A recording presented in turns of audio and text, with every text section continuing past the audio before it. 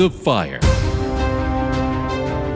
Welcome to Through the Fire, cutting through the passions, clearing the smoke of the cultural confusions of the world today, talking God's love and God's solutions from a biblical Christian worldview.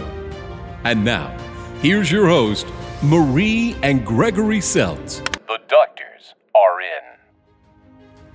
Well, hello. It's so good to be here. I am so excited about our topic today. We're going to be talking about gatherings and discussions, particularly surrounding politics. Uh-oh. Are you ready for that? I think so. We need to be. Well, yeah, and the cool thing is we got a lot of folks coming to the house. You know, By the way, you know, when my wife has people to the house, man, she prepares. Well, there's been a lot of preparation going on, especially for this group, because I love having people over, as you know. Right. I love just entertaining people, cooking for them, fussing over them. You set the stage, too. The house is actually ready for folks, but go ahead. The house is ready, but we still have some food preparations to prepare and get ready. List? And I have a list. I have 5 places to go to after we leave here today. But as you know, these friends that are coming in, I love them so very, very much. Yeah, and they're coming from people. California. Mm-hmm. They all live there now, as we used to. Mm-hmm. And all of them came here as young adults from other countries. Right. They came from Iran, Pakistan, Mexico.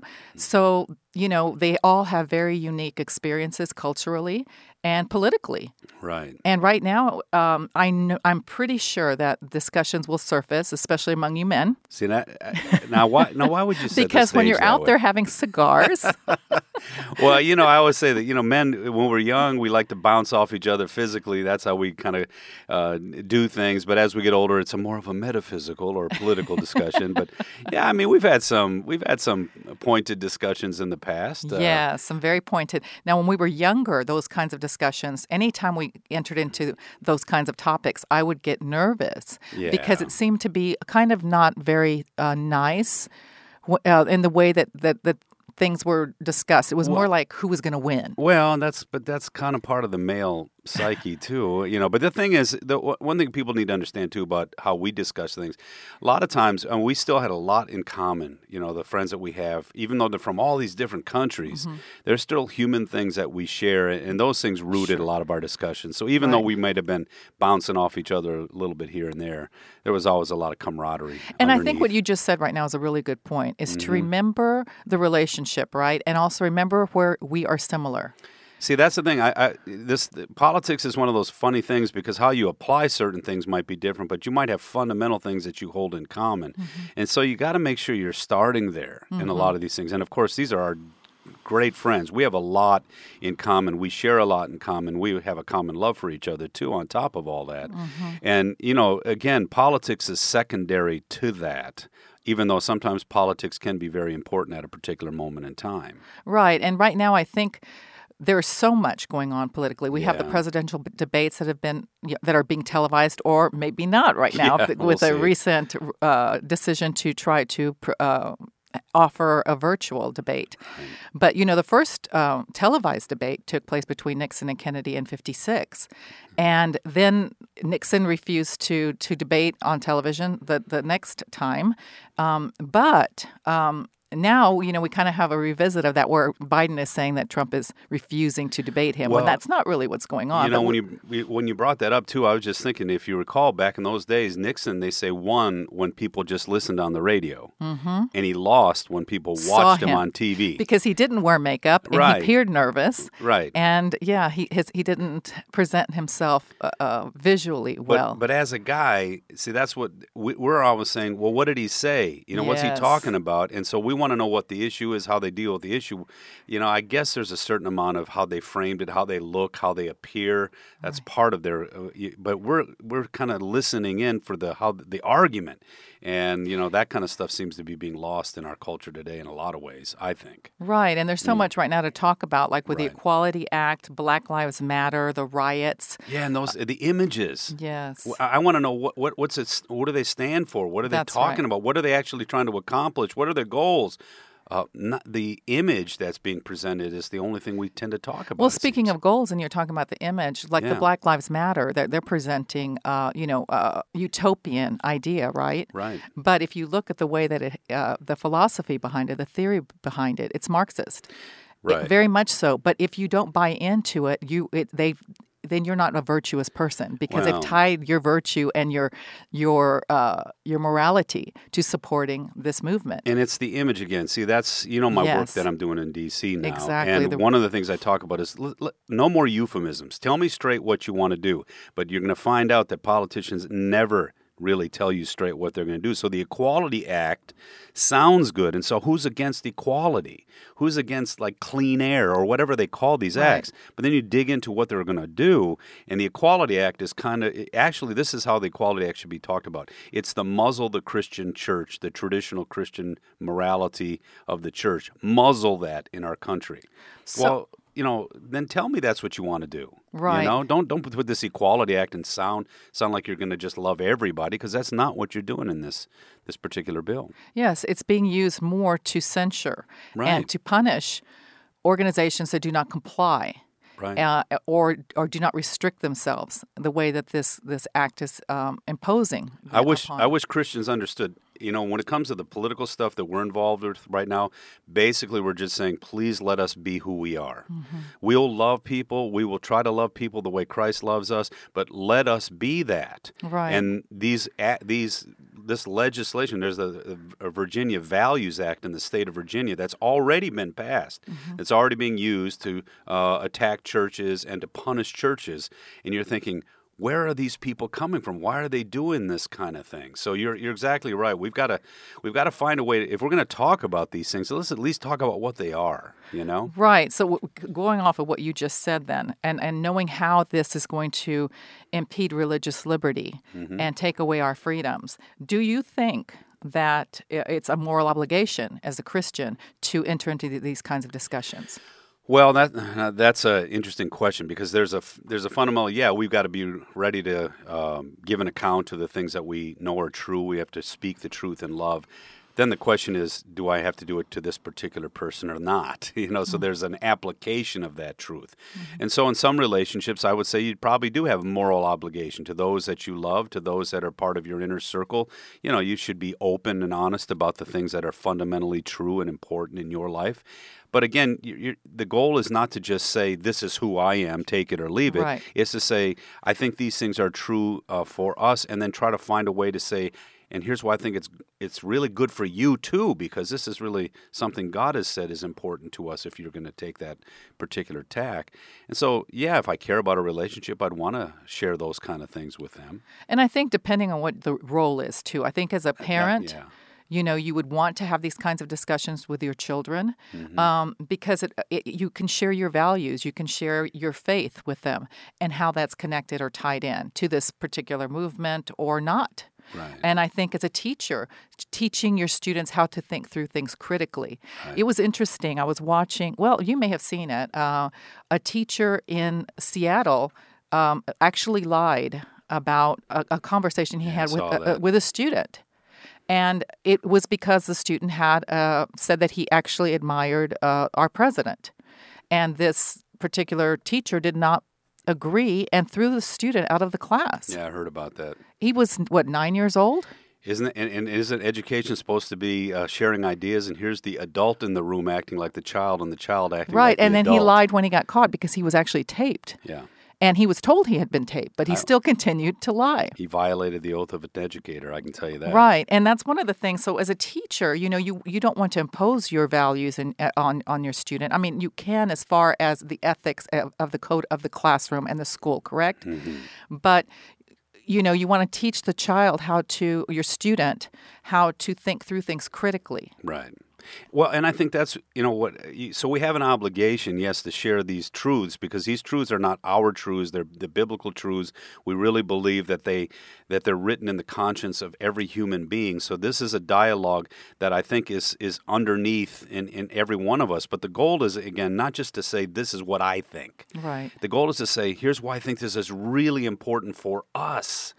and include the us that the person you're but talking also to. But also know a little bit about what you're talking about, and, right. and not just what we're thinking, but actually like do some research, and right? Well, obviously, yeah, you've got to Right. know what you're talking about. So you got to do the research, make sure you understand the pros and cons, but then try to understand it from their point of view, so Right. that you dialogue.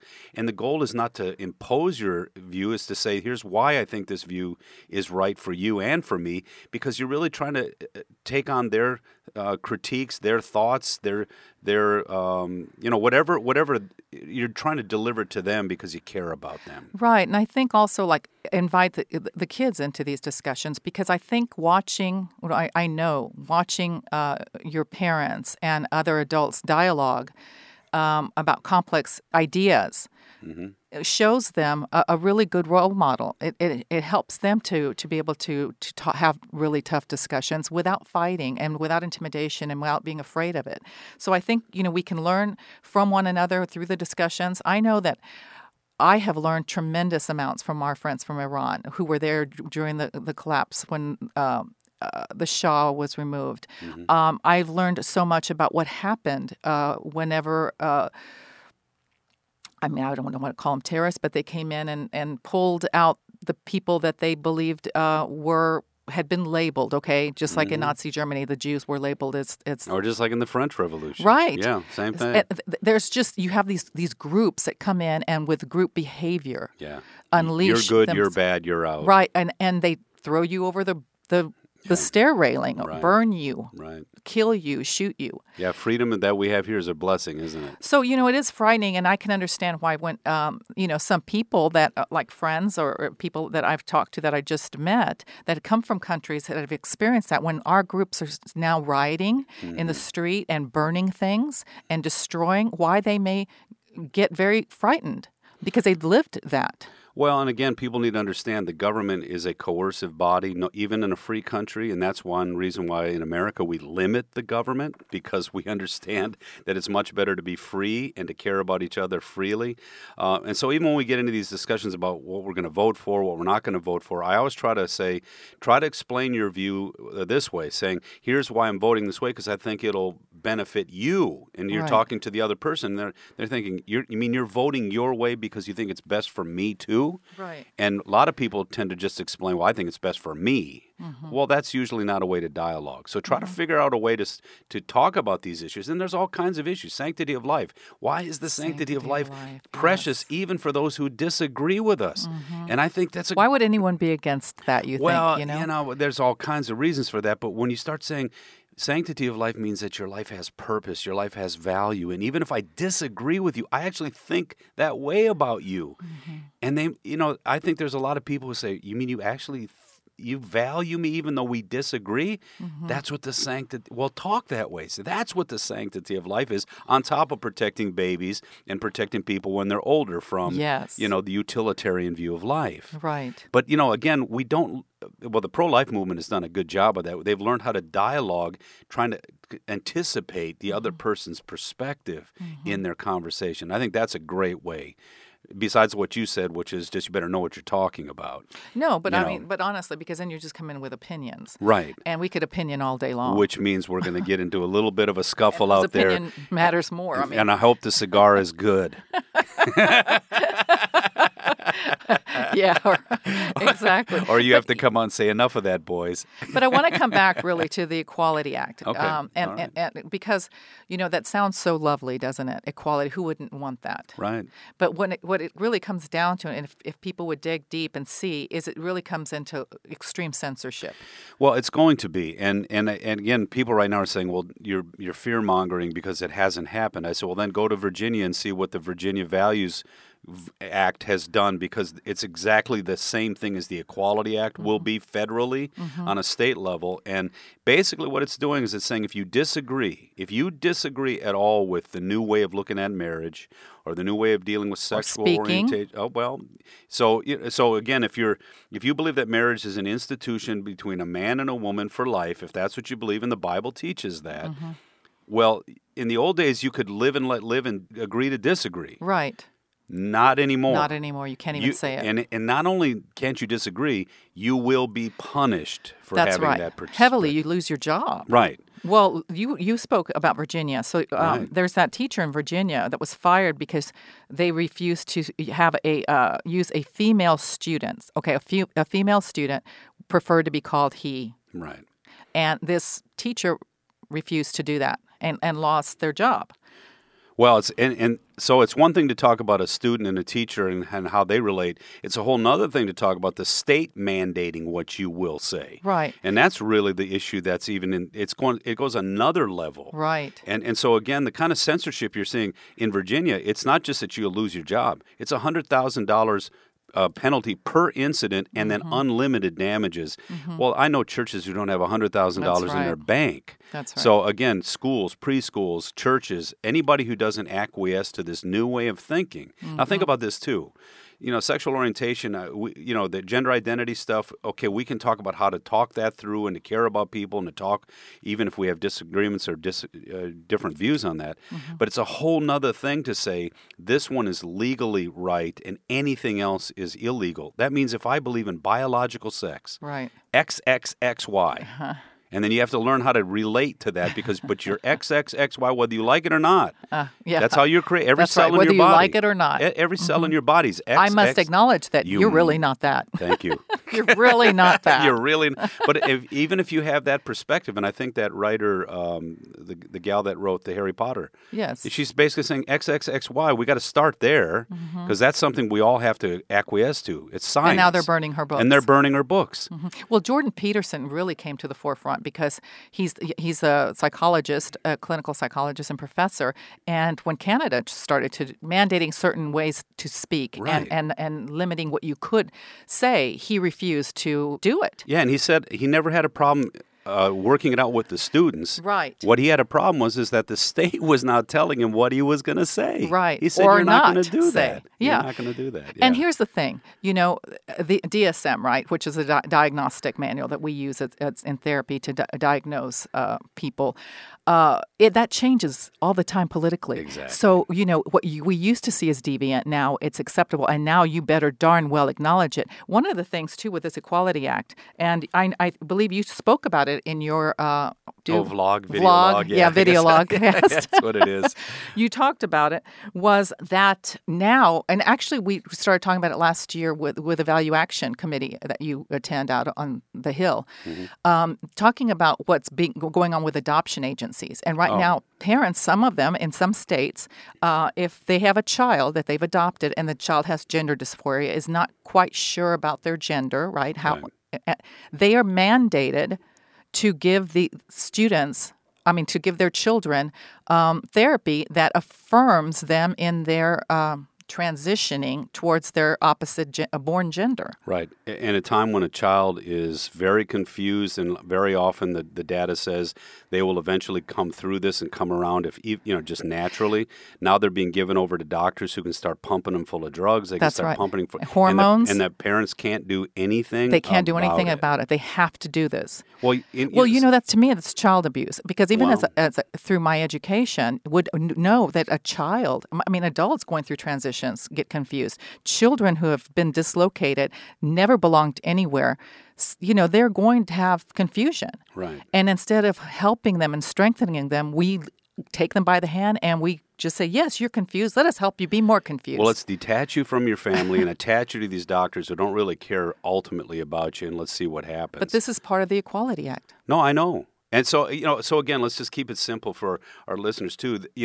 We're just saying we don't want the government to make these kinds of decisions for us. And the last thing we want is the government to actually determine these things for us. Because I can tell you right now, I've worked with a lot of government people when it comes to relationships, when it comes to those kinds of things. They're the last people I want to ultimately make these kind of choices for us. And one thing, from a Christian point of view, so if we push back on the government and say it's not your job to do that, then our way of actually approaching folks is to talk about how our identity is not in our biology, our identity is not ultimately in our behavior, our identity is in the God who created and redeemed us. Mm-hmm. And he comes to all of us the same, with his law and his gospel, with a good news that we can't have on our own terms no matter who we are. Mm-hmm. So our goal is to just say, I don't want the government government determining these dialogues because we've got a message that we really want to share. And right now the government's saying, we may not let you share that message. Right. And we got to fight for that. And we have a lot of young folks,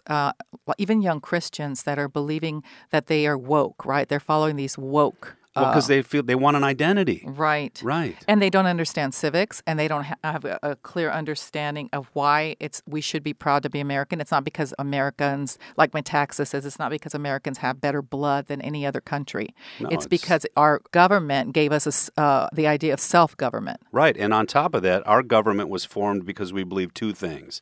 Your inherent dignity, because you were created by God, and your depravity. And that's lovely. Yeah. And the second one's the thing that makes us unique, that they also believed human beings were depraved or sinful by nature, so they actually bound the government because they were afraid of tyranny. Right. And so self-government, and then bind government so that it isn't tyrannical, and then let you live free, virtuous, Christian-motivated lives.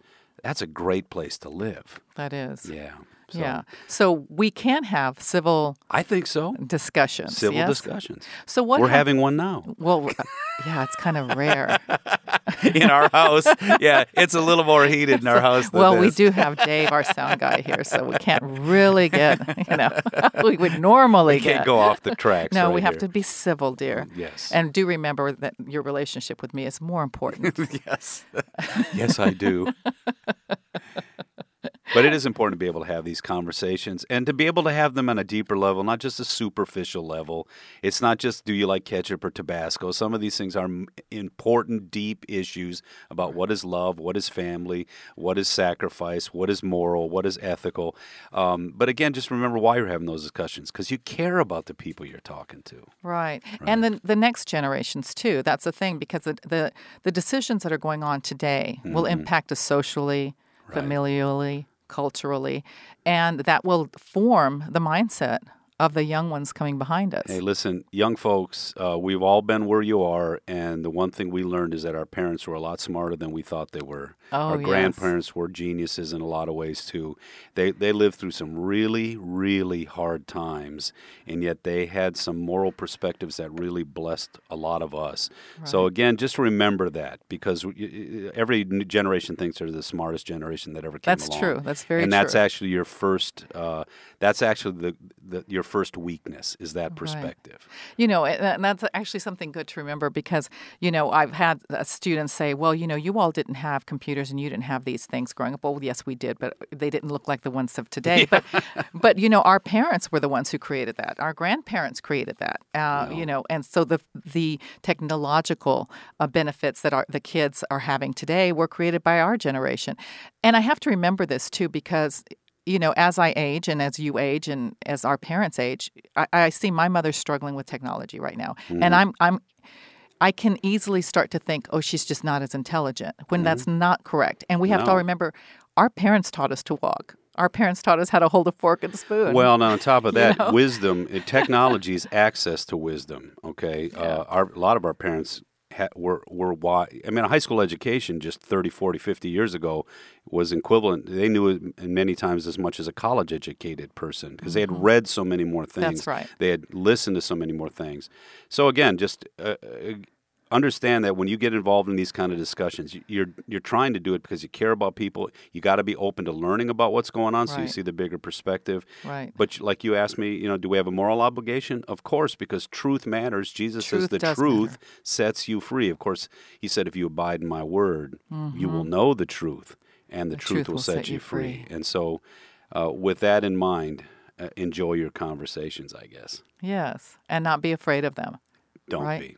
Yes, I've learned a lot of that from you. You're a person who can talk to people straight, and they don't feel like you're challenging them. Like I sometimes come off as like I'm challenging when I'm talking straight, and I don't mean to. And I've learned a lot from how you say the same pointed things, but they go, "Oh, thank you. I didn't think of it that way." And that's a skill set, because you listen a lot more first. So well, thank you. Keep that in mind. Thank you. Well, I thought I'd, get on your good side today. Well, I think telling yourself before you enter into discussion, this person is somebody that I respect, right, and they are intelligent, right? So not insulting them, even if we don't agree. Right. I think it's okay to not agree. I mean, it's easier if we do, but it's okay if we don't. Yeah, I think, didn't Dennis Prager say it this way? We're going to have this conversation, and if we agree, great. If we learn something from each other, great. But if we eventually disagree, we'll at least know why. Yes. That's exactly right. I like that. Prager's good. I like him. Yeah. And he has a little, short videos that everyone can learn from. Well, you can come to Family Vision Media, too, because we're going to have a lot of those short videos as well. That's right. Someday. Yes, we will. Soon. Soon. Well, this is great. I think we need to get out now and start running our errands to receive our guests. Yeah, and can't wait. I think this is going to be helpful, so I won't get nervous as I start hearing you guys around the cigar circle discussing politics. I'll be okay with that. As will I. Yeah. Remember, there are two kinds of fire in the world. One that burns and consumes. And one that burns and empowers. May God's word and God's love burn brightly in you, giving you strength to face any fire. Till next time, little embers. I'm Marie. I'm Greg. See you soon. Through the Fire is a production of Family Vision Media.